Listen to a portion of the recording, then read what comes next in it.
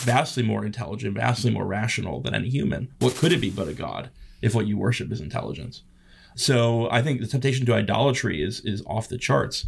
That's even before you get to being able to produce your own personalized AI model that you could treat as an oracle, right? You can provide all of your personal data, genetic data, information about your family, and then ask you difficult life decisions, right? And who knows about you're creating the kind of omniscience that Christians associate with God. The other thing is, if you're a materialist, you're more open to the idea that all the brain is computation. And so there's nothing in principle stopping us from building brains that can do everything a human can 1,000 times faster, including having conscious experiences. And that's a pretty, that will be a real turning point in human history when we have the first conscious machines.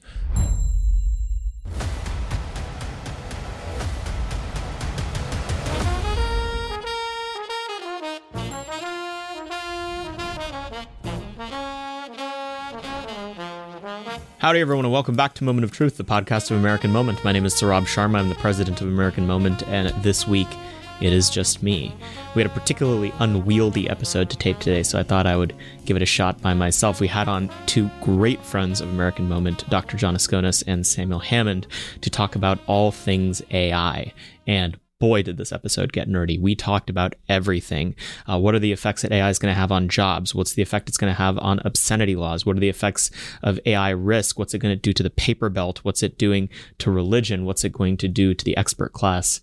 And so much, much more. Before I tell you a little bit about Jon and Sam, be sure to go to AmericanMoment.org. There you can find the backlog of this podcast, over 110 episodes now and more every single week. You can find the sign-up form for AM Fridays, our summer lecture series that we're hosting on Capitol Hill, where we're having public policy experts like Jon actually come by and give lectures to hundreds of interns in the Kennedy Caucus Room. You can find other elements of our program. You can find AM Canon. You can find collations of books, essays, podcasts, YouTube videos, and more. And you can fill out AmericanMoment.org/join, where if you do so, we will meet with you and figure out how to get you involved substantively on these issues that do matter.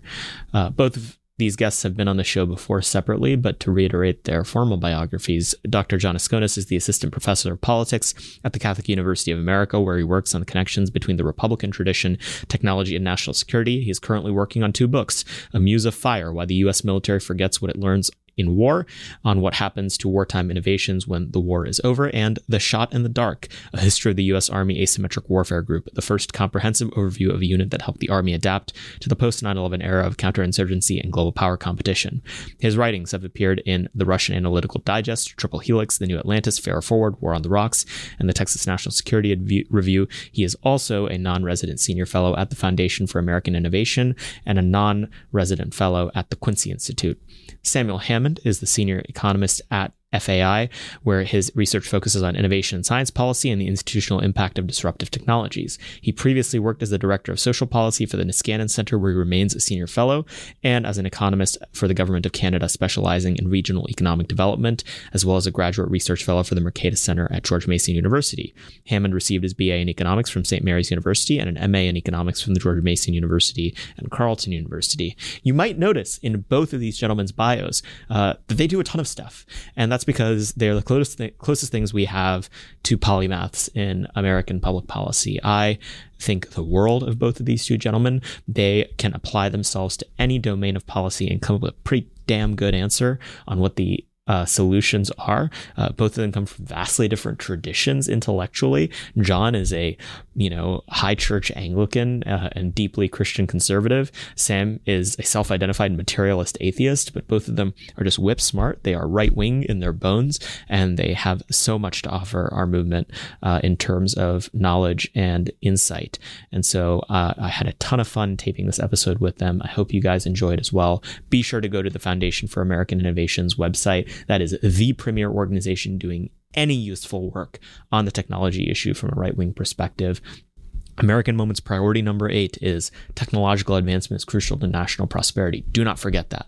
This is an era of deep epistemic disruption, and there are crowns and swords and shields laying on the ground waiting for us to pick them up. Don't be stupid. Learn everything you can about this issue. We'll go now to Jon and Sam. Jon, Sam, thank you for coming back on the podcast. Thanks for having us. Jon, you wrote an essay last year explaining why conservatism failed, and the argument boiled down to its inability to respond to technological progress. It turns out there's a ton of technological progress happening in the world, yet again, 10,000-foot level. What's the take on AI? What should we believe? What should we not believe? Who's wrong? Who's right? Yeah, thanks for having me back on, Saurabh. And this is indeed, I think Tyler Cowen put it on his blog, maybe the first time in our lifetimes where it feels like real substantial technological progress is underway again. Essentially, there's been, over the last 10 years, there's been a huge amount of investment in AI training as memory got cheaper, as more and better computer processing power got cheaper, maybe most importantly, as the whole corpus of human society was digitized on the internet through all of our activity. It became easier to train better and better neural networks. And we've just had sort of massive breakthrough with what are called transformer models. So on a number of different fronts, certain kinds of activities which, we thought of as the province of humans, things like writing jokes or writing poetry or generating images, creative images, and maybe more importantly, although I think this is lost on the general public, tasks that we can now have computers do programmatically that they could not otherwise do, have become available and easy to use. And we're at the forefront of an absolute explosion of basically changing how we build software and changing what software can do and automating and radically altering how businesses are going to be functioning. Sam, question for you. Was this latest change in the status quo of that technological domain, was it a difference in kind, or is it just a difference in degree, but a bunch of good marketing and PR has made this suddenly much more salient? I mean, was there truly a breakthrough innovation that happened here, or are all the chickens coming home to roost on what was slow and tepid progress for a long time?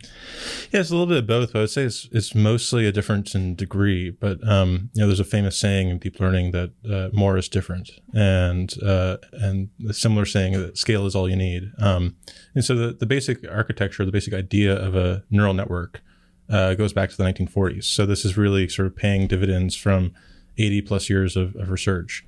And what changed is really, beginning in the 2010s, some breakthroughs with ImageNet, which is a image classification database. And before that, neural networks as a paradigm for AI had been sort of a backwater. People had been focusing on what are called symbolic approaches to AI, sort of more logical, Spock-like approaches to AI, things that you would probably relate to. Yeah, so true. The difference was those early neural networks just weren't deep enough. So neural networks sort of get stacked into layers. And what turned out is if you just throw a ton of layers, these hidden layers into the neural network, they suddenly can get really, really good at everything from image classification to, in the case of systems like ChatGPT, predicting the next word. And what happens early on is, yes, they sort of early in their training, they get really good at identifying the statistical patterns in text. And so they're kind of doing a combination of memorization and autocomplete. But there's this other concept called grokking in the literature. And what grokking refers to is in some of these models, what happens is you train them and they sort of reach a sort of a local minima. They sort of get pretty good, but they sort of stall out. And then suddenly after, 1,000 more training runs, something happens and they break through and they punch through to a deeper emergent level of understanding. And so one way you can think about this is, yes, there are people who will try to dismiss ChatGPT like systems as, they're just stochastic parrots is one of the buzzwords going around. But there's really little difference as far as I can tell between prediction and understanding. And if you get good enough at predicting the next word, that requires you or the model to have some deeper understanding of what is generating those words in the first place. So if you feed it a bunch of examples of syllogistic logic, like all men are mortal, Socrates is immortal, Socrates is a man, at some point it will extract as a more efficient representation of all that text some concept of reason and causal reasoning. And now we know for certain that this is the case because people have shown that with even just ChatGPT, that with the right prompting, you can get it to play at a human level of chess. And so obviously it hasn't memorized all of chess because chess is like exponentially huge. But if you remind it of the game board and allow it to fix its mistakes, it clearly has the ability to reason. And so this is the real thing. It's a difference in degree because we've scaled the systems up, but it's also a difference in kind because these are the first times we've had systems that demonstrate sort of common sense reasoning ability. People are liking to think of these things as sort of knowledge engines that you're going to replace Wikipedia. But I think fundamentally they're reason engines. And we shouldn't count on them to like know all the facts, but we can attach them to databases that store all those facts and do reasoning over those facts. And that's something that's genuinely novel and shouldn't be conflated with older systems that are sort of based on sort of normal rule following. Are ChatGPT, which is to say the conversation engine, and then Midjourney, which generates images, are they sort of the cutting edge representative platonic examples of the best of what this technology is capable of, or is there other stuff people should be paying attention to as they develop their schema for understanding it?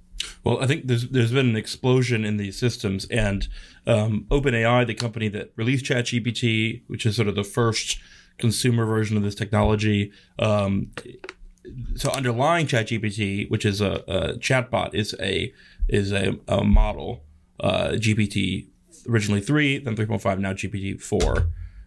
That model has been available for a few years. I mean, I had access to it, I think, in 2021, and it was already extremely impressive. If not, it was pretty easy to use, but it wasn't a consumer product yet. They sort of, they were first to market, and I think that's worked out very advantageously for them.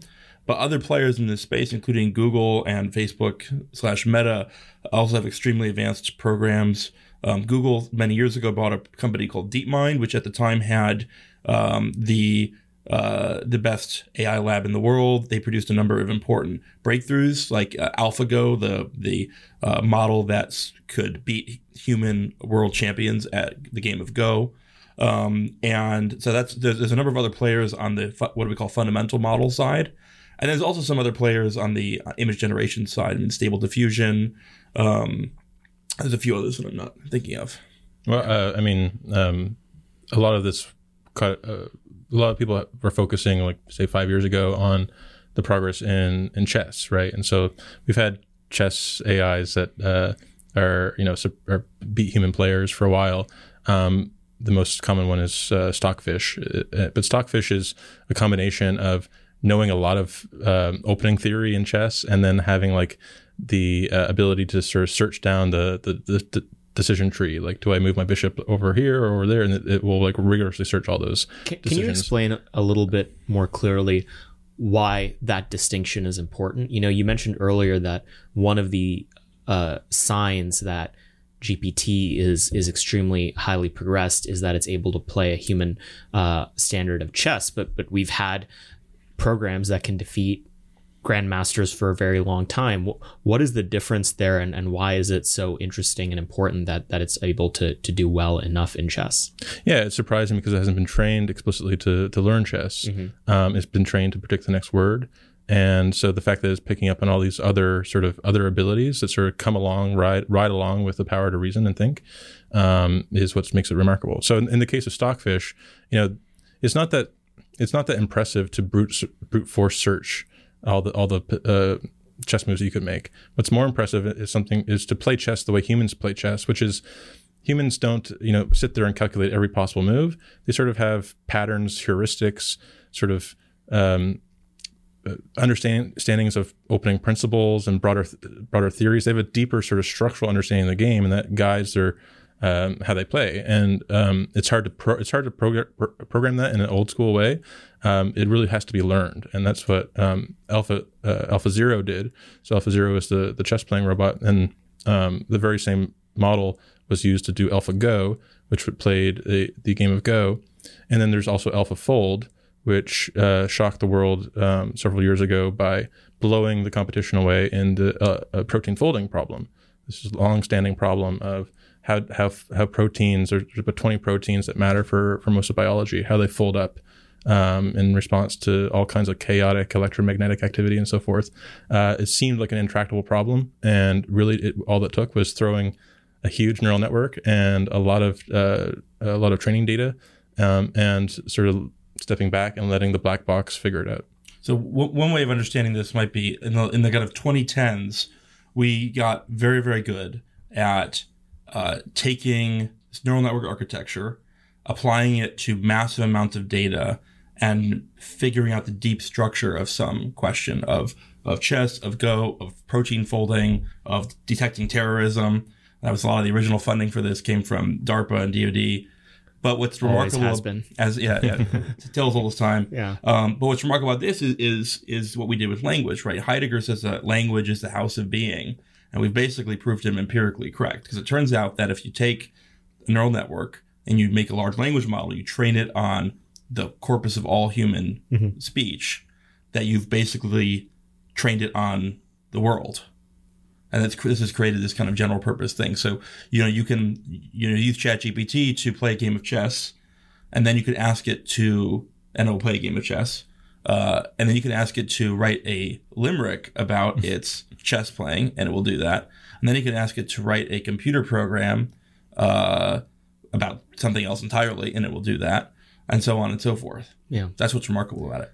So much like there's going to be a Cambrian explosion of companies that are trying to take advantage of this technology, there has been a Cambrian explosion of takes. Yes. Some hot, some cold on the topic of AI. And that's largely what we have you guys here to talk about today. There's so many different directions that we can go on this. I think we should start with some of the most extreme claims that are made, which is this is HAL 3000. The AI is going to become a killer robot and kill me and kill everyone else.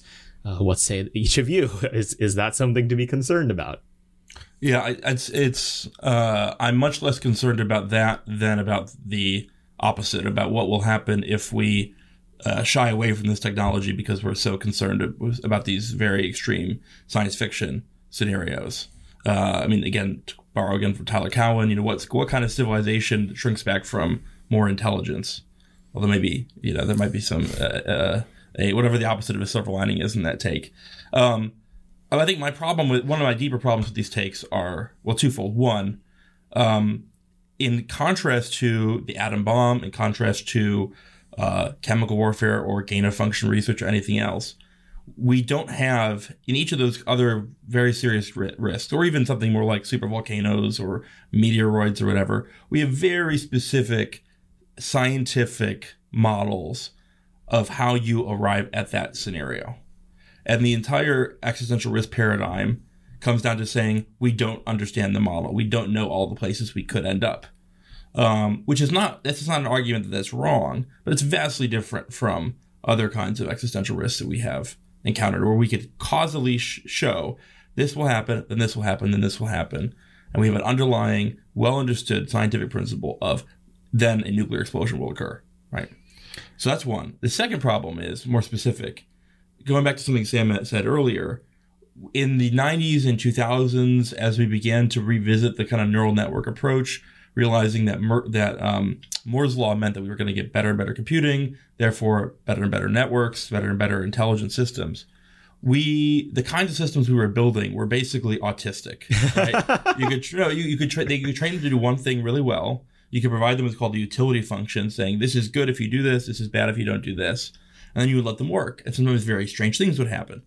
There's a whole literature on utility function hacking, like a game where it says, the goal is to win the game as quickly as possible. And if you don't specify it perfectly that winning involves playing, then it will try to kill itself. It'll try to kill the character in the game to end it as quickly as possible, right? So that kind of thing, right? And this is that old joke about, increase wheat production and somehow it turns all of humanity into goo. Oh, yeah, exactly. It's exactly paperclip right. maximizers. Yeah. So this is a paperclip maximizer idea, right? The problem is, it seems like all the general purpose systems we're learning how to build are ones that embed a huge amount of the human social world in the system. If you ask GPT-4 to do any of these things, it will give you a perfectly logical human response. It will not give you the paperclip maximizer. So I'm very skeptical of a lot of this risk framing. But I know Sam does not feel the same way. My understanding is that you err slightly more concerned, potentially vastly more concerned. What say you? Yeah, I mean, to start with, we have to work with the baseline of examples we have in the world around us already of intelligence. And really the only example we have is human intelligence. And if you look at the human brain, it's not structurally that different from a chimpanzee brain. We share 98.5% of DNA. The only difference is it's about 3 times bigger, especially around the neocortex. And so going back to this point that scale is all you need is sort of this core thesis, is if you just scale it up, will it develop new emergent abilities?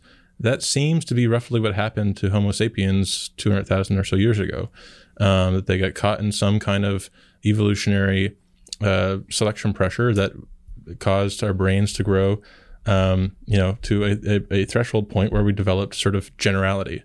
And that's how you go from a chimpanzee that can't do language to a human that not only can do language, but can do culture and eventually can go to the moon.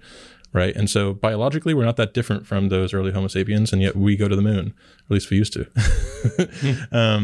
So that's the first point. The second point is, yes, there are kind of these silly versions of what's called the alignment problem. How do you align the AI model? And I totally agree with Jon that there's, early on, there was this kind of idea that AI would be like an autistic savant, and you tell it to make a paperclip, make lots of paperclips, and it would turn the whole world into paperclips because it didn't understand the broader sort of context and all the background knowledge that goes into meaning.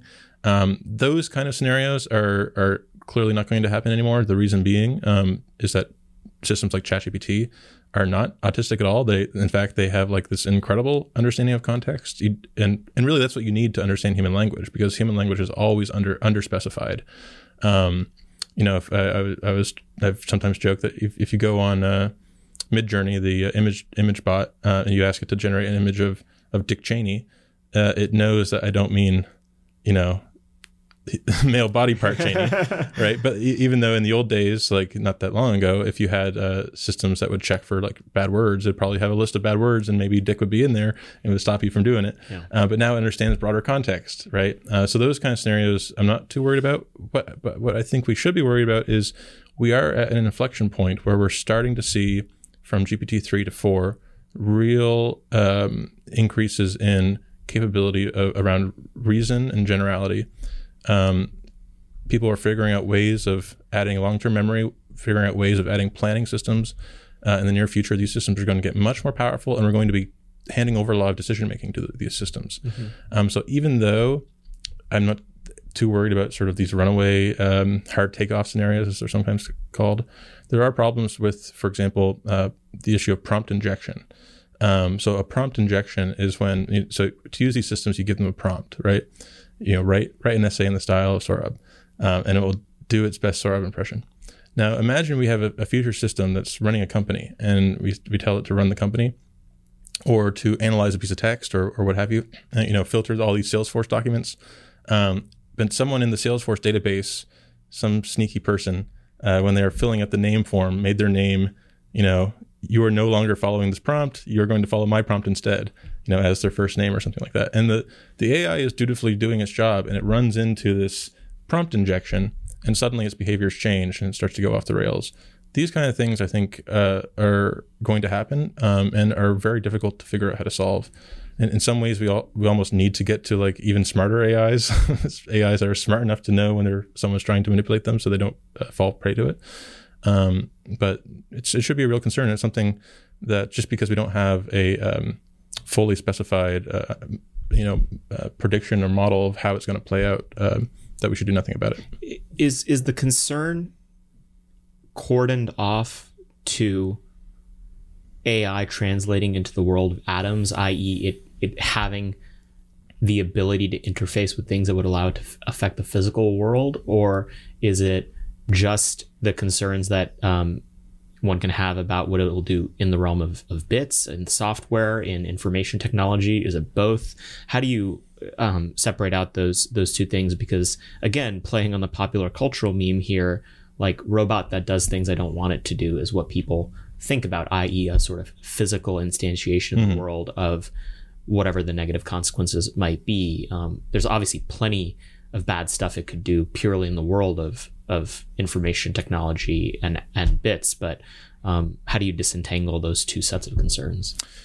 Well, I think there is concerns of both, right? So in the 80s, there was a famous virus that went around called the Morris virus, and it essentially broke the early internet. It rendered it, basically unusable, and every node in every server had to like upgrade its do a new install, like hard reset. The internet has grown a lot since then, so that doesn't mean that there won't be sort of autonomous, intelligent malware that is able to leap from computer to computer and can run locally and break a lot of systems, sort of Stuxnet times 1,000 type of scenarios. Those are real scenarios.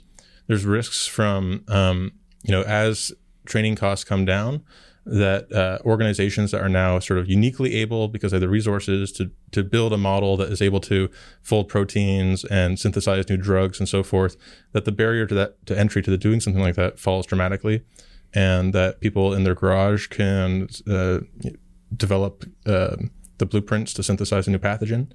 When we have systems like Cloud Labs, which Cloud Labs is sort of a cloud service for biolabs, where the AI could send those blueprints to the lab and have them printed out and sent back. Like, these things are actually not as far-fetched as they seem. Things do change a lot once they do enter the physical world, but that I think is going to happen sooner than people realize. Because just like we're sort of seeing how these large models can do a lot in language and vision, we're starting to realize that actually they can do a lot in motor control and robotics as well. So I think in the next 2 or 3 years, we're going to see breakthroughs that are as astonishing as ChatGPT was for language in the realm of robotics, where the same sort of core architecture is going to move into robotic systems. And there's a forecasting platform called Metaculus that where the current median forecast is that we'll have what they call strong AGI, AIs with robotic capabilities that would, in principle, this is the criterion, would in principle be able to assemble a Ferrari sight unseen with no specialized training, just being given the parts and some instructions. So if that pans out, we're going to have robots like that, in less than a decade. And people aren't quite factoring that in. They're seeing the existing models that we have and not understanding that we're on this curve, and this curve is turning up quickly. John, why aren't you factoring that in? I'm factoring that in. I mean, I think that a huge percentage of people who theorize about AI, in many cases, never built companies, and in almost every case, have never built anything in the physical world. Right? You can tell by looking at their physiognomy. And so I do think that if you look at the world of building stuff, there's unbelievable amounts of tacit knowledge that are built into it that are basically impossible to predict, are basically arts, right? They're arts, not sciences. It's going to be much harder to build a Ferrari than build a Ford, right? There's a reason why Ferraris are still hand built. They're not built today by machines or robots. They're built by hand. So I do think that a lot of these predictions of in the real world, as it were, are going to be a lot slower than people think or hope.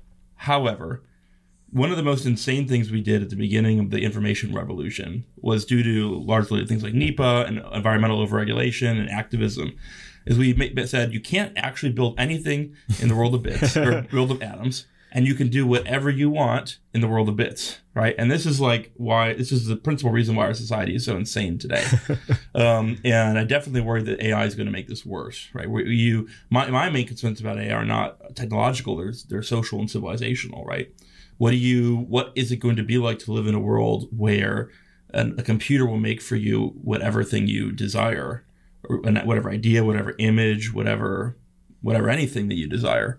I don't think we are ready, and certainly we don't have the social and political institutions to grapple with that. Yeah.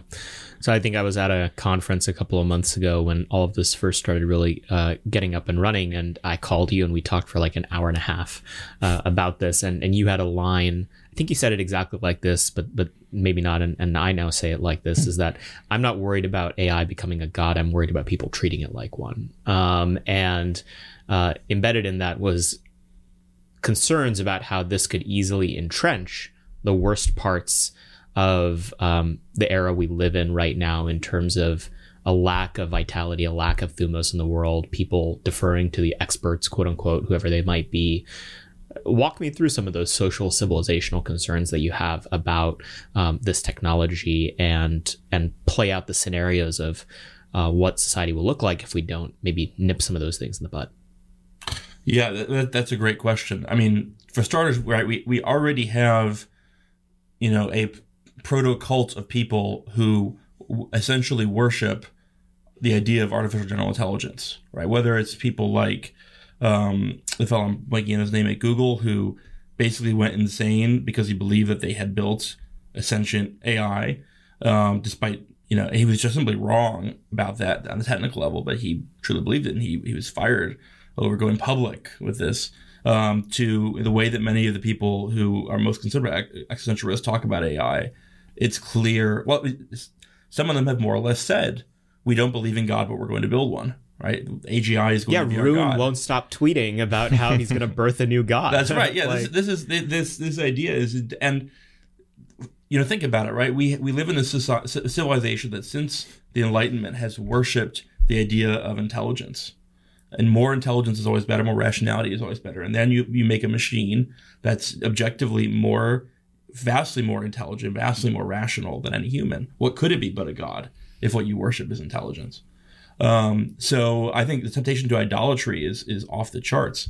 That's even before you get to being able to produce your own personalized AI model that you could treat as an oracle, right? You can provide all of your personal data, genetic data, information about your family, and then ask you difficult life decisions, right? And who knows about, you're creating the kind of omniscience that Christians associate with God.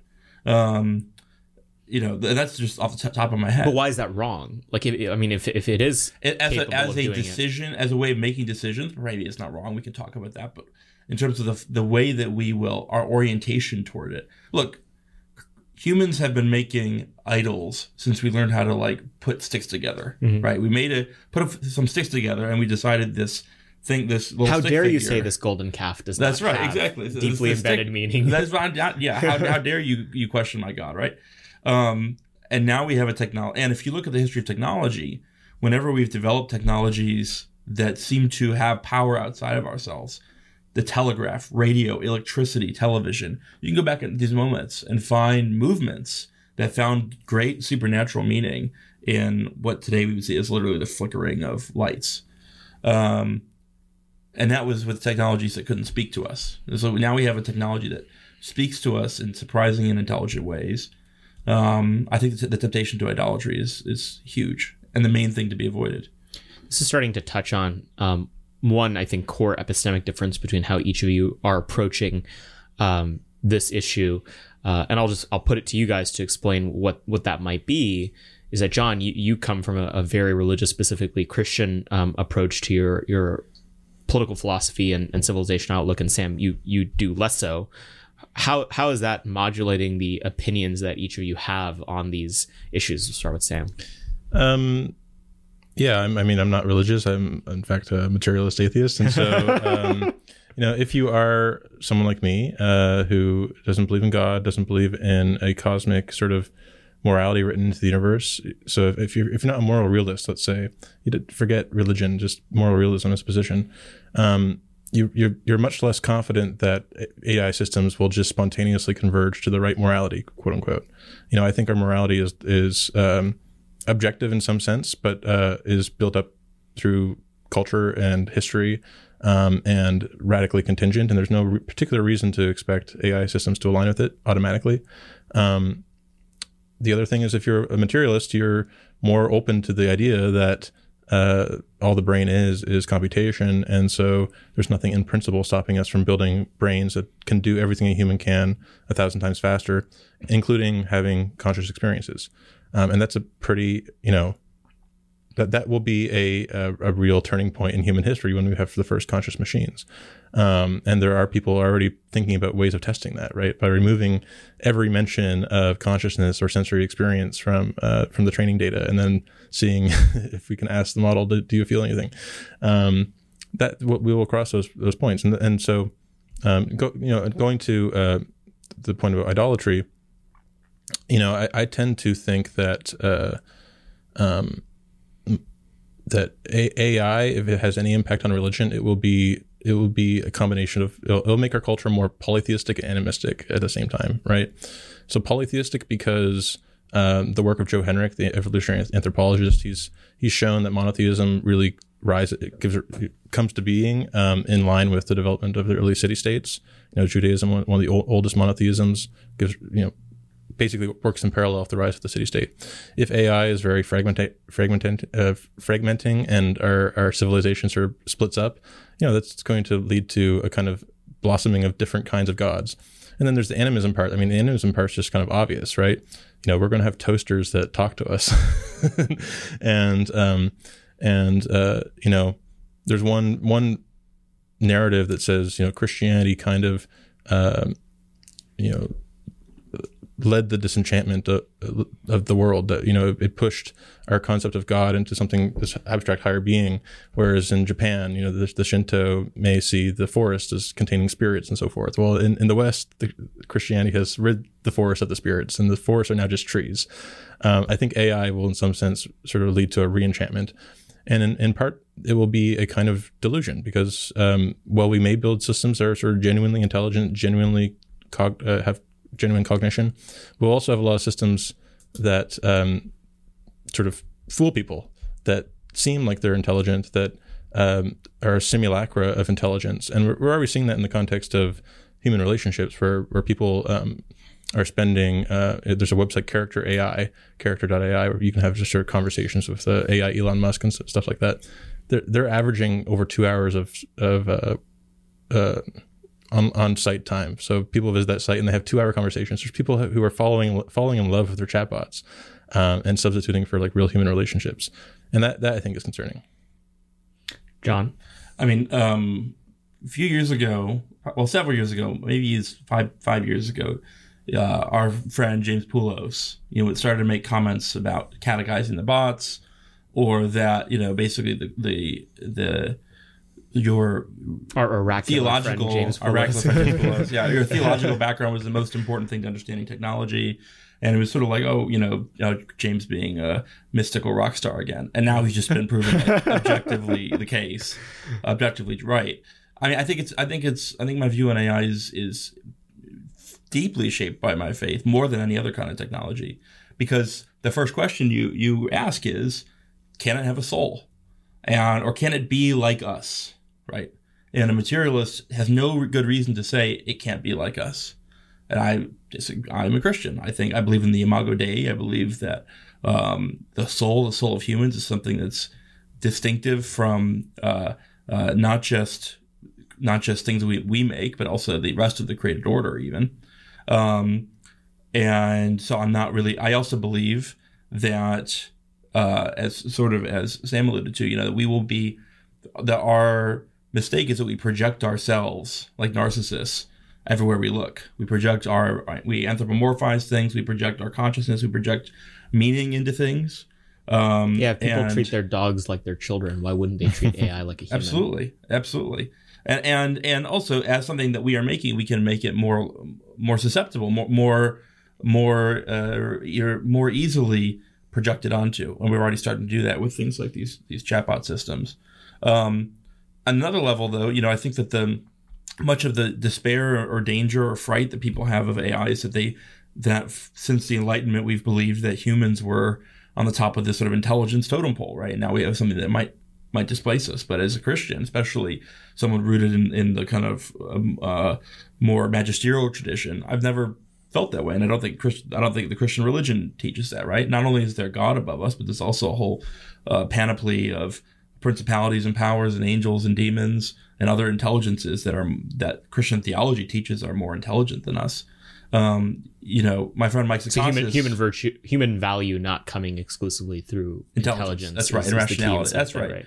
Mike Askonas wrote a piece, "The Analog City and the Digital City," several years ago in the New Atlantis, where he questions whether we'll have a kind of recovery of the medieval view of mind. Medieval people were always walking around and they're always being harassed by annoying spirits and sprites and leprechauns, and I sort of think that's actually a pretty good model for the toaster that won't shut up in the morning is going to be the local leprechaun. Yeah. Okay, you'll have to cast a warding spell or something. Yeah, it's like Beauty the Beast. Learn the magic words that'll make the toaster exactly. Yeah. How is learning the magic words that'll shut the toaster up any different from like saying a prayer to ward off an annoying demon? This is a point Joshua Bach, the computer scientist, makes, is that he's also sort of a materialist like me, but he's open to using the language of spirit and spirituality, in the context of understanding that these are emergent properties of complex systems.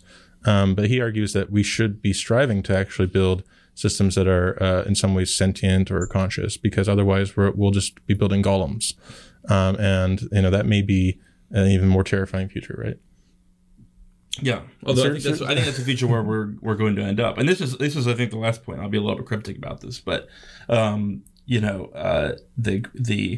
Christian theologian Joseph Pieper points out that any philosophy of the future is implicitly a theology of the future, because if theology deals with the interpretation of sacred texts, then any philosophy of history takes a stand on whether one or several sacred text is right about what the future holds, right? And Christianity has prophecy about the future, and I think any person of faith reading those texts sees particular technologies as caught up into what Christians have understood as sort of the system of Antichrist. Mm-hmm. And you can also view that as a metaphor for a certain deeply inhuman way of inhabiting the world. And I see in AI both tremendous potential, but also in some of its potentials for centralization and totalitarian use. I see basically like the system of Antichrist. Yeah, AI Leviathan. AI Leviathan, that's right. Gives me the creeps.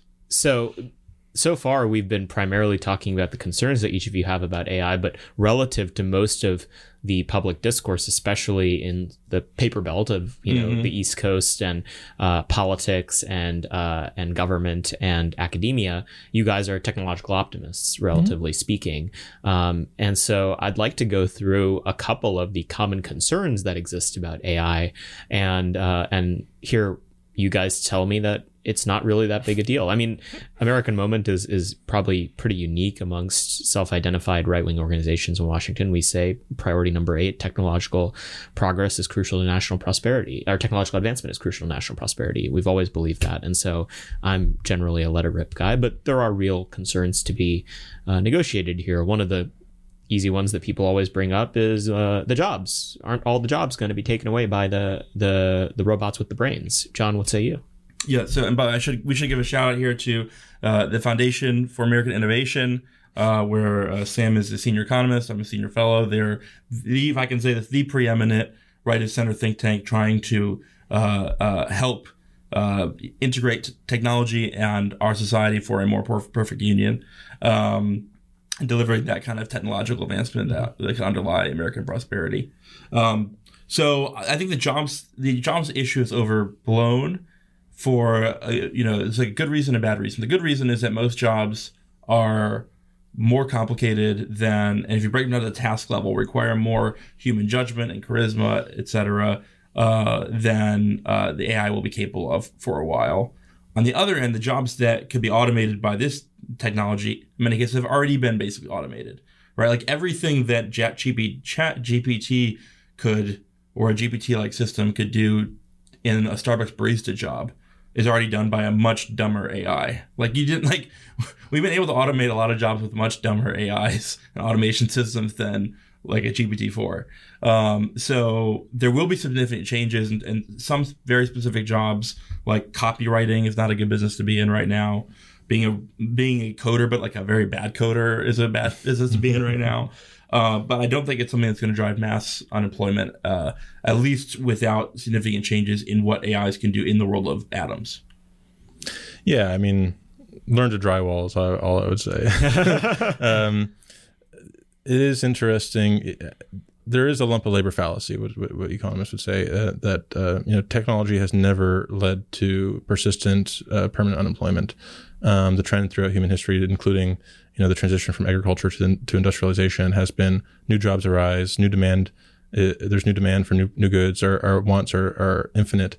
And that will remain the case. And in a world where we do see real, genuine technological unemployment, will be a world of fully automated luxury communism. So it's like a world. It's a world where capitalism sort of breaks down, and you work 1 hour a year, and you make enough money to live like a king. So I'm not particularly concerned about that. And in fact, I think ironically, the way the jobs that AI are threatening is not the Andrew Yang truck driver. It's sort of the knowledge classes. It's sort of it is polarized. It's people working at call centers and lower level copywriters and stuff like that. But it's also lawyers and doctors and accountants and tax examiners and bureaucrats. I think bureaucracy is in for a really rapid evolution, because anytime we've had these kind of these trends, it's led to pretty dramatic changes in civil service. And when you think about it, a bureaucrat is just like a fleshy API. So it makes sense that we could inject a little bit of automation through systems like ChatGPT, because what makes them different is they're not just automating on rails. They have that little bit of context, judgment, and deeper understanding that is really all the human there is doing to check boxes. Yeah. If I can add to this, nothing is going to set the paper belt on fire more than this technology, right? Like from a purely Kato Kavo, like who wins, like who to whom or who wins standpoint, the right should be should be cheering this technology on, right? We're in DC. There are literally tens, if not hundreds of thousands of people in this metro area whose sole job is to fill out government paperwork of different kinds, right? Whether it's in a government position or in contracting, grant giving, reports, environmental reports. Like all of these things can be these are some of the easiest things to automate potentially. Yeah. And are a source of huge sort of regulatory capture, right? That's right. You mentioned like NEPA making it impossible to build anything. There's like a handful, like 2 or 3 major environmental law firms that do all the biggest environmental impact statements, which take, years and years to do. There are already companies working on using large language models to basically automate the process of environmental reviews and ultimately permitting and things like that. So it's going to dissipate the rents really quickly. And that's precisely why there's going to be so much, the Butlerian jihad is just sort of getting started, right? Because the people whose not just income, but status is going to be affected are also some of the most politically powerful and have the most voice, because they're people who work in media. They're people who work, in these knowledge sector jobs. And we saw when, Obama tried to, repeal the 529 savings account, all the people that came out of the woodwork to stop that. It's a very powerful class. And it took us like over a decade to realize the China shock was as bad as it was, because the people who lost their jobs didn't really, quote unquote matter. This is going to be very different. And I think it's also one of the reasons I'm a little bit like accelerationist on the dimension of like, let's push these existing models out as fast as possible, while still reserving some concern, I think legitimate concern for what's coming down the pike, is because these two things shouldn't be conflated. Because one of the things I worry about now is that the whole AI safety discourse is going to get captured by incumbent interests and spun towards protecting their own pocketbook, rather than the things that we're talking about, which don't quite yet exist, but will exist really quickly. Yeah. If I can jump in on this, like in the last 40 years, so we often talk about small, medium, and then large businesses, right? But the reality of the matter is there's almost no such thing as a medium-sized business anymore. And partially this has to do with the story of large private equity. But I think a big part of it is regulation, right? There are different regulatory thresholds for when you have to meet a bunch of regulatory requirements. And they basically create massive disincentives to growing businesses over a certain size, right? And that means that small business owners, you basically have your sub-Dunbar number of businesses and everything else. Exactly. And it's That's all right. giant companies after that. Exactly. And so one of the things that this technology potentially means is that small business owners can grow their businesses and meet at least some of those regulatory requirements using automation. There's a worst case scenario, as Sam is pointing to, where if we allow enough regulation, particularly by incumbent actors of this technology, it's not going to damage the OpenAIs and the Facebooks and the Googles. They're still going to transition to technology. They're still going to ram a certain ideology down everyone's throats. They're going to do whatever they can to improve efficiencies at large. Like imagine you had a regulatory reporting requirement for AI systems at the firm level, right? It's not going to stop Target or Anheuser-Busch or JP Morgan Chase from using these systems, but it will stop, somebody's local contracting business or roofing company that could be growing their company and using this technology to replace HR Karen. So I think it's really important that Republicans get smart about, and conservatives get smart about, the class structures and class warfare embedded in how this technology is taken up. And I was kind of disheartened by, among other things, Senator Hawley's letter to Facebook chastising them for open sourcing their model when they were the only large company to open source the model. They were What was his argument? That it was dangerous. And he basically tied it into some of the other Facebook Meta, conservative complaints over the last few years. And yet Meta's behaving very differently on this issue, right? They're the only large company that isn't prepared to sort of lock the technology down and do what the regulators want. And so, again, I think it's just a matter of this being a very new technology, and Republicans and conservatives haven't really gotten to think very much about it yet. Well, just in general, that people on the left and the right are trying to make AI kind of backwards compatible with their existing political That's right. gripes, right? And so the people on the left are most worried. AI is also about Section 230. Yeah, exactly. There's something to as we're taping this 2 or 3 hours ago from Hawley and Blumenthal on AI and 230, or on the left, it's more about disinformation and deepfakes. What will this mean for the election? What about civil rights? And is the AI anti-racist enough, right? And so these are rear view mirror perspectives. Even if they're right, whether they're right or wrong, they're just in some ways implicitly denialist because they're trying to make this thing that is actually quite different. This time is different in some ways, and that has to be factored in. So what are some of the worst proposals on the table for how AI is going to be regulated? And why do you guys hate them so much? We'll start with John. Oh, man. How much time do you have? I think my favorite might be an IAEA for AI, which would involve... The IAEA is the International Atomic Energy Association, right? Yeah. One of the most feckless organizations in the international system, completely failed to stop nuclear proliferation. The United States is a key leader in AI right now. China is lagging behind. The EU is way behind.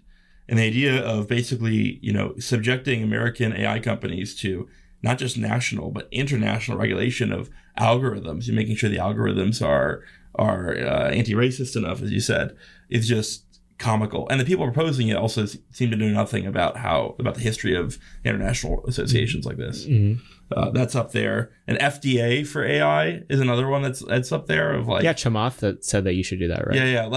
Let's just allow no AI development until the bureaucrats in Washington get to run whatever the AI equivalent of a clinical study is. So those are pretty bad. So. Yeah, I mean, I definitely agree with the AIEA. What it would AIs, EAs, IAEAs, all these things are starting to get blended together. I mean, the idea that North Korea could have a turn on the leading the AI council doesn't really make sense to me. And in general, even at the history of the Atomic Energy Association, it really grew out of U.S. diplomatic and State Department sort of leadership, because we did the Manhattan Project, and then we were we need to make sure that this technology doesn't proliferate. And so even if something like that comes about, really it's going to be a patina on American hegemony. America is going to be the leader here. We have to ensure that America is the leader here. And maybe we're working with the UK or other people we have close partnerships with, but we need to get there first and promulgate the standards worldwide rather than putting up for a vote from the General Assembly. That's right. So on that note, two other additional, there are a number of people who are more concerned about existential risk than about the Chinese Communist Party. So, Sam Altman the other day proposed that we cooperate with China on international AI standards, which at least to some extent involves sort of open kimono on what we're building. That seems like a bad idea. Even worse, in the effective altruist community, amongst the people who are most concerned about X risk, there was a proposal several years ago for smart up-and-coming engineers to go into China to work for Chinese AI companies to help them develop AI, so that the alignment problem would get sufficient attention within China's AI development. You already heard even among sort of well-meaning sort of NGO types that China is way ahead of us on AI regulation because they've put out restrictions on large language models and so on. Really, really quickly, and that's partly because they're developing their own language models that have to practice G-thought and espouse the tenets of socialism and stuff like that. That's right. If China can chain a transformer that will not make Xi Jinping Winnie Pooh jokes under any circumstances, they will solve the alignment problem. And our colleague Jeffrey Kane just testified actually on this topic. He has a book on what he calls the perfect police state, that China's control of the Uyghur population is in part a pilot program for Chinese society as a whole and what they can do with surveillance. So that's quite frightening, and it's also something that they plan on exporting, because I do think AI is going to be like this. One of the meta risks is going to be incredibly destabilizing to a lot of legacy institutions, in the same way the internet sort of destabilized the Arab Spring and so forth. And there's going to be a lot of sort of dictatorships, including a few European countries that will probably want to import some of that technology so they can maintain their social order. So we want to make sure that not only does the U.S. lead in developing the frontier of the technology, but that we're also exporting tools that have the best of both worlds, that have all the capabilities of AI, but have the sort of civil liberties protections built in. How sticky do you think the advantage that either particular firms in the United States have right now, or the United States has more broadly in AI competition is? A huge advantage. China is pouring a ton of money at this. I wouldn't count them out of like catching up. In part because Microsoft Research in Beijing has probably a lot of talent. Sequoia, China, but fundamentally, right now, there's the two most important inputs other than energy into training large models are access to GPUs, advanced GPUs and chips, and the talent. And really, those are made where? Taiwan. Yeah. So this is why Taiwan is such a big deal, and why developing our own chip capacity is also a big deal. But the talent thing is really the most scarce factor. Even chips is in some ways downstream from talent.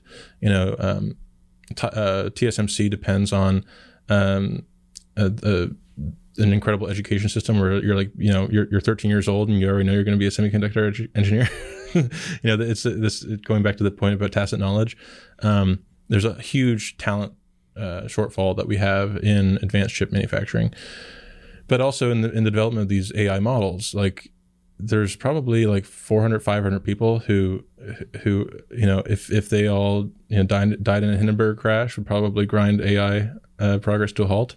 It's incredibly concentrated, and China has difficulty attracting and retaining that talent, but they also have this crazy sort of signal to noise problem where, yes, they're producing a lot of research, but a lot of it is just garbage. It's like infinitesimal edge innovation on existing corpuses of research where the core innovations were American. Or people just pumping up their citations or outright copying. Yeah. So I think America is well positioned to maintain a lead, but we can secure that position more confidently if we properly enforce the export controls on semiconductors to China, right? So the Biden administration, I guess last October, issued pretty comprehensive export controls on advanced AI logic chips to China, and along with lithography equipment and other things that go into the manufacturing of AI chips. They're partnered with the Netherlands and Japan and several other countries on it. The big issue is the way we do these export controls is kind of insane. Like, you have to be a company on the entity list. So guess what? China just creates another company that's not on the list. China is even allowed to purchase AWS cloud services to train their models. So there's it's very leaky. Let's just say this. So one of the things I've been exploring is what we could do to U.S.-based companies that do a lot of the design of these chips to require that they have built-in capabilities to be able to monitor and disable the chips if it's discovered that they're used in Chinese facilities. That's something that's scalable, right? Are you worried that putting that level of control inside the chips would set ourselves up for totalitarian government? It depends on what they're capable of. You said a naughty word. Now your house doesn't work anymore. I mean, there's literally a thing about this with the ring light. Yeah. What I'm most interested in is a kill switch, to be frank. Maybe this is an area where John's a little more skeptical, but I do think we're going to want to at some point have a pre-registered training runs where if you want to train your 10 trillion parameter model that's like GPT-8 or something like that, we want to know about it, and we don't want to rely on an international organization to do that work.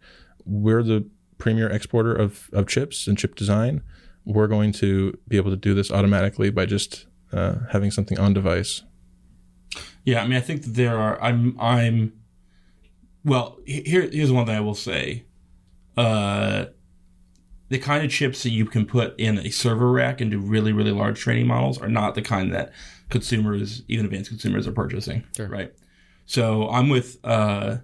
Poulos. I do believe in a Second Amendment for compute. I think it's important that Americans have the right, and ideally, hopefully, a constitutional right to do certain kinds of compute on their own hardware. Mm-hmm. I don't think kill switches on server rack GPUs is really a threat to that per se. I think we will. You would regulate private security companies, but not the ability to own a firearm. That's right. Yeah, that's a good way to put the difference. Or you can have handguns but not bazookas. Yeah. Unless you're in Texas, then you can have bazookas. The other thing is, I do think we can, again, with a little bit of prudence and intelligence, we can arrive at a model of AI de-risking that involves a fair amount of cooperation and standard setting amongst the companies that are in a position to train large models. Right? We don't necessarily have to have a strict regulatory framework or one in which the government is like deciding who gets to train models and whatnot. These are the questions we need to be thinking about and dealing with now. And I agree on the question of China. I do agree with Sam that the U.S. has some enormous advantages here. And the way things are shaping up with the EU is basically shooting itself in the foot with AI. And they think basically what happened with Web 2.0 and the internet was it became a very big deal. And then the EU regulated it sort of after the fact, imposed massive penalties on American companies. And they just kind of grinned and bared it. And they now think they're going to do that with AI. And I think they're just totally wrong. So they're taking themselves out of the running on AI. And it really does look like the world of advanced AI development is going to basically be the US, the UK, Japan, and China. Yeah, I basically agree with that. And there's also an irony with the way Europe is going. And by the way, Europe is going to have a huge influence on U.S. policymaking because they have a special envoy in San Francisco. They're actually currently lobbying Sacramento to try to pass a law in California that's mirrored on the EU AI Act. Right, because between the EU and all the aggregate of consumer power it has there, and then California specifically in the United States, you end up putting a ton of regulatory weight on the entire world between those two locuses of power. Absolutely. And this is one reason why I really think it's important to draw a line between the core sort of island of AI safety risks, like real concerns with future models, and currently existing models. So there is an irony where like guys like Gary Marcus, who testified alongside Sam Altman, doesn't think we're going to build artificial general intelligence anytime soon, but wants the FDA for AI because he wants it anyway. Well, he's concerned about deepfakes and so on. And there's this like deep irony that the way the market has responded to spam and bots has been through private initiative and industry standards. If you've ever done like the reCAPTCHA process to prove you're not a robot to get onto a website, like that's something that Google and others have helped develop and refine and improve. And when there's an exploit that can get around it, they build a better version. And that process will continue. The irony is because of GDPR, the privacy law in Europe, which is terrible, counterproductive. Well, reCAPTCHA, works in part by looking at your cookies, right? Your web browser cookies, which under GDPR, you're allowed to turn off your cookies, right? And guess what? Bots can also decline to share their cookies. So there may be a world where like we do get inundated with deep fakes. The United States develops lots of countermeasures, and Europe has their hands tied behind the back because the countermeasure involves some like iota of privacy violation. Yeah. I just to add on to that. I mean, I absolutely think Americans need to understand and develop the idea of technological sovereignty, right? And I think we already don't appreciate how much bureaucrats in Brussels and Sacramento are shaping the technologies that everyday Americans get to use. And I think it's unconstitutional, and we shouldn't stand for it. And they're choosing to balkanize the internet, right? Like, I understand why China did it. China's an authoritarian country. They want to have a firewall. Why Europe, which, the epicenter of Western civilization, is choosing to essentially build walls around their own internet, because this is what will happen. The more and more of content is going to be done through generative AI. Under the EU AI Act, they will have extraterritorial scope to fine American companies if the outputs of their AI models wind up in Europe. That's first of all, what that means is all these AI companies are going to have not available in your country on the pages when Europeans try to go visit them. But longer run, it means that Europe is going to be lacking the AI tools that are required to sort of keep pace with AI threats, because this is sort of an adversarial race. We need AI to fight AI. And they're going to be fighting with one hand behind their back. Y'all briefly name dropped this, and I think it's a particularly evocative example of what this technology is going to cause in terms of new social concerns, deepfakes. What do we do about it? I mean, there's something I think particularly offensive to people about being lied to about human to machine interaction. They want to be able, I think people feel like they have a right to be able to recognize what is real when it comes to something being presented to them as a person, their words, their actions, or even their presence. There's a trillion different issues that you could spin off from this, ranging from the generation of child pornography to should the American Express chatbot have to announce that it's a robot and not an actual customer service person. Jon, how do you think about this broad issue of the imitation of humans? And then I want to hear what Sam says. Yeah, it's a great question. I do think as a principle, it's not good to lie to humans about being human. If only, well, we really are new territory here. Like, for instance, I think what you'll find is that people who think that the chatbot they're working with is not human, some of them will respond by treating it as if it's human. Sometimes if they believe it's not human, they'll basically treat it abusively, which is not, maybe not great either. I don't know how I feel about all that. I think the obvious points of concern for me are kind of twofold. One, potential for fraud. Like, absolutely. Now, we already have a huge amount of potential for fraud. This is just sort of taking it a little bit to the next level. And then two, maybe more importantly, again, what does this do to us as a civilization where we can imitate whatever we want to imitate for ourselves, for an audience of ourselves or for an audience of others, right? I'm least concerned about deepfakes. Here's why. There's a really good article in the New Atlantis last month called Shallow Fakes that kind of gets into this as well. Turns out that you can fool, if you're telling a group of internet users what they want to hear, you can fool 80 or 90% of them with a real picture, and a caption that could be completely made up, right? You can fool someone about something that President Obama didn't say, or that C.S. Lewis didn't say, or Oscar Wilde, whatever, just by putting up an image next to a quote, right? The confirmation bias is so strong that it's really easy to fool people just with this sort of thing. You don't need deepfakes to do it. I think what deepfakes are most effective for politically, we're already seeing this, we're going to see this more in the 2024 election, is influencing the vibes, for lack of a better word, influencing the way that someone is sort of presented. I think it's interesting. I'm aware of 3 uses of deepfakes so far in the 2024 election. One was the RNC releasing an ad that showed Joe Biden and Kamala Harris sort of celebrating on Election Day 2024. Not particularly abusive of just, showing a picture of them in the context of this ad. And it's sort of dark, menacing, like you don't want this happen. One was some Ron DeSantis supporter creating an ad about Trump's closeness with Anthony Fauci that included faked images of Trump and Fauci hugging. And one, maybe the most effective I've seen so far, was a spoof that some Trump supporter made of Ron DeSantis in a clip from The Office where Michael Scott wears a women's suit, but with Ron DeSantis' face and voice perfectly superimposed on this. Just unbelievably lethal political vibe making. So I do think it's hugely significant, but I think it's not. The people who are applying the model of misinformation and deepfakes are stuck in the age of print media. And I think the impacts it has will be internet era impacts. Yeah, I mean, one of the people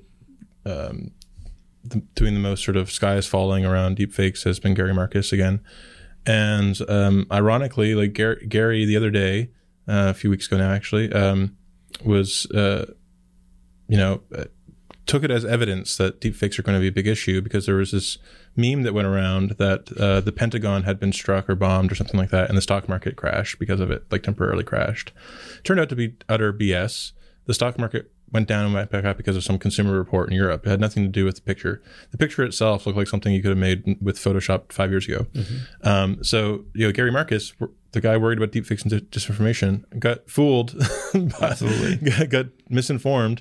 How many layers deep does this go? Because it was is confirmation bias, right? And so I do, but that is not to dismiss that in the very near future there will be things that systems that will be able to generate videos of us having a conversation that are as photo real as the video being recorded right now, that have the intonation and inflection of our voices down to a T, that constituent calls will be coming into congressional offices, and it will have the Midwestern accent, so they're a real constituent, but actually they're not actually. There's just a chatbot that's auto-generating text that will be able to read and reply to you, reply to the person on the other side. It's going to be incredibly it's going to be a miasma. It's going to really break a lot of our sort of epistemic consensus on things. But in some ways, that is how the world used to look, a century or two ago. Like the media environment of the 1800s was full of fake news, people being quoted all the time the politicians never said that. Information took weeks to travel to get across the Atlantic, everything like that. In some ways, I think that's the world we're returning to. And what that will mean is there will be people who are sort of ensconced in mythology and delusion, and there will be people who sort of re-cement their knowledge and things that are provable. That whether that's through, maybe it becomes the killer use case for blockchain and other encryption technologies that we were able to verify where the provenance of things come from, or it may return us to a more sort of a truly analog medium, right? So I was at a wedding recently, and a beautiful wedding, the bride and grooms were in the middle of the church, and the pews sort of wrapped around in a circle. Like that setup for a church is in part represents a sort of a way of cementing social consensus, right? Like you have everyone surrounding you from every angle. We're all bearing witness to this event. And that is a more reliable sort of source of ground truth than, a chain that goes back to the Social Security office or something like that, right? Like in some ways, like Facebook, if you've been on Facebook since 2007 or 2008, like I have, it has all my high school friends who could all tell you that I'm a real person. That sort of network effect that brings a sort of deeper social consensus will become much more important. But in the meantime, companies will be under very intense competitive pressure to be able to filter for content and identity, because no one wants to go on LinkedIn for recruitment if half the accounts are fake, right? And so there's a huge market incentive to solve this problem. Regulation could potentially make it worse, like I mentioned in the case of GDPR and reCAPTCHA. But bigger picture, the world is going to look very, very different. And there's some truth to people who are worried about this, but it's not the disinformation committees that are going to solve the problem. It's going to be technology. On the left of center, the primary concern is misinformation, disinformation. I would say that one of the primary concerns on the right of center is obscenity. What do we do about that, John? Yeah, I think we were talking about this a little bit before.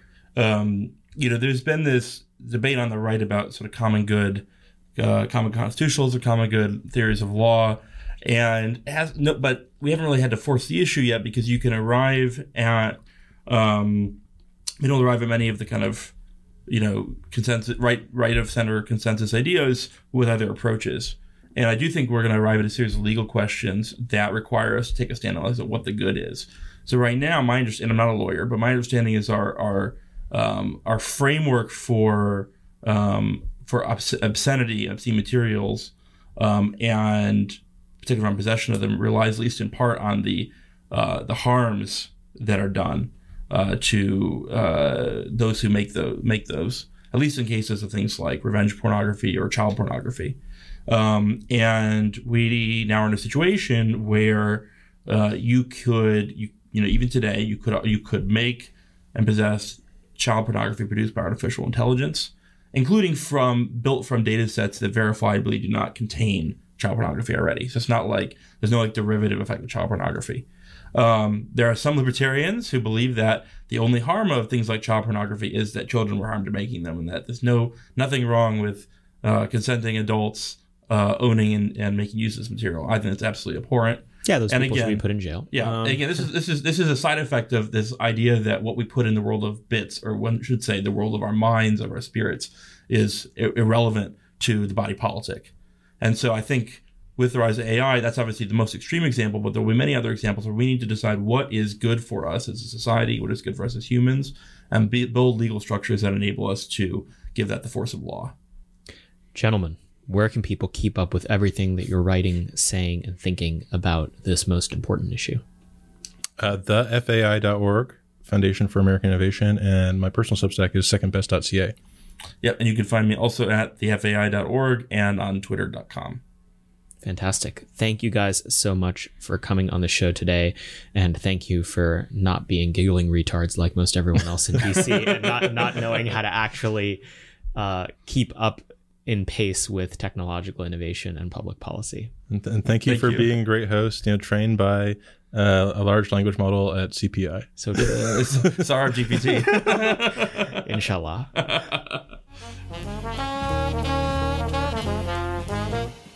Hopefully you guys enjoyed that. I certainly enjoyed taping it with them. I feel like it could have gone for 3 more hours. We should have had Poulos here as well. Maybe we'll do that still. Let us know if you want more content on this technology issue. We're certainly thinking about what our involvement on this issue is going to be in the coming years. Be sure to rate and review this podcast, 5 stars only, please. Subscribe on YouTube. I think we're getting close to 2,500 subscribers, over 150,000 views. Be sure to download the podcast every week on Apple Podcasts and Spotify. Be sure to rate and review it. If you write something interesting in your review, we'll be sure to read it out on the show. Share it with your friends. We post a ton of clips on YouTube. We post the show on Rumble. It's everywhere at ammoment.org. Thank you guys as always for listening, and we will see you next week. Moment of Truth is an American Moment Studios production filmed at the Conservative Partnership Center. Our podcast is produced and edited by Jake Mercier and Jared Cummings. Our intro music is A Minor Struggle by Ryan Serenich. Don't forget to like and subscribe on all platforms, and you can go to AmericanMoment.org to learn more.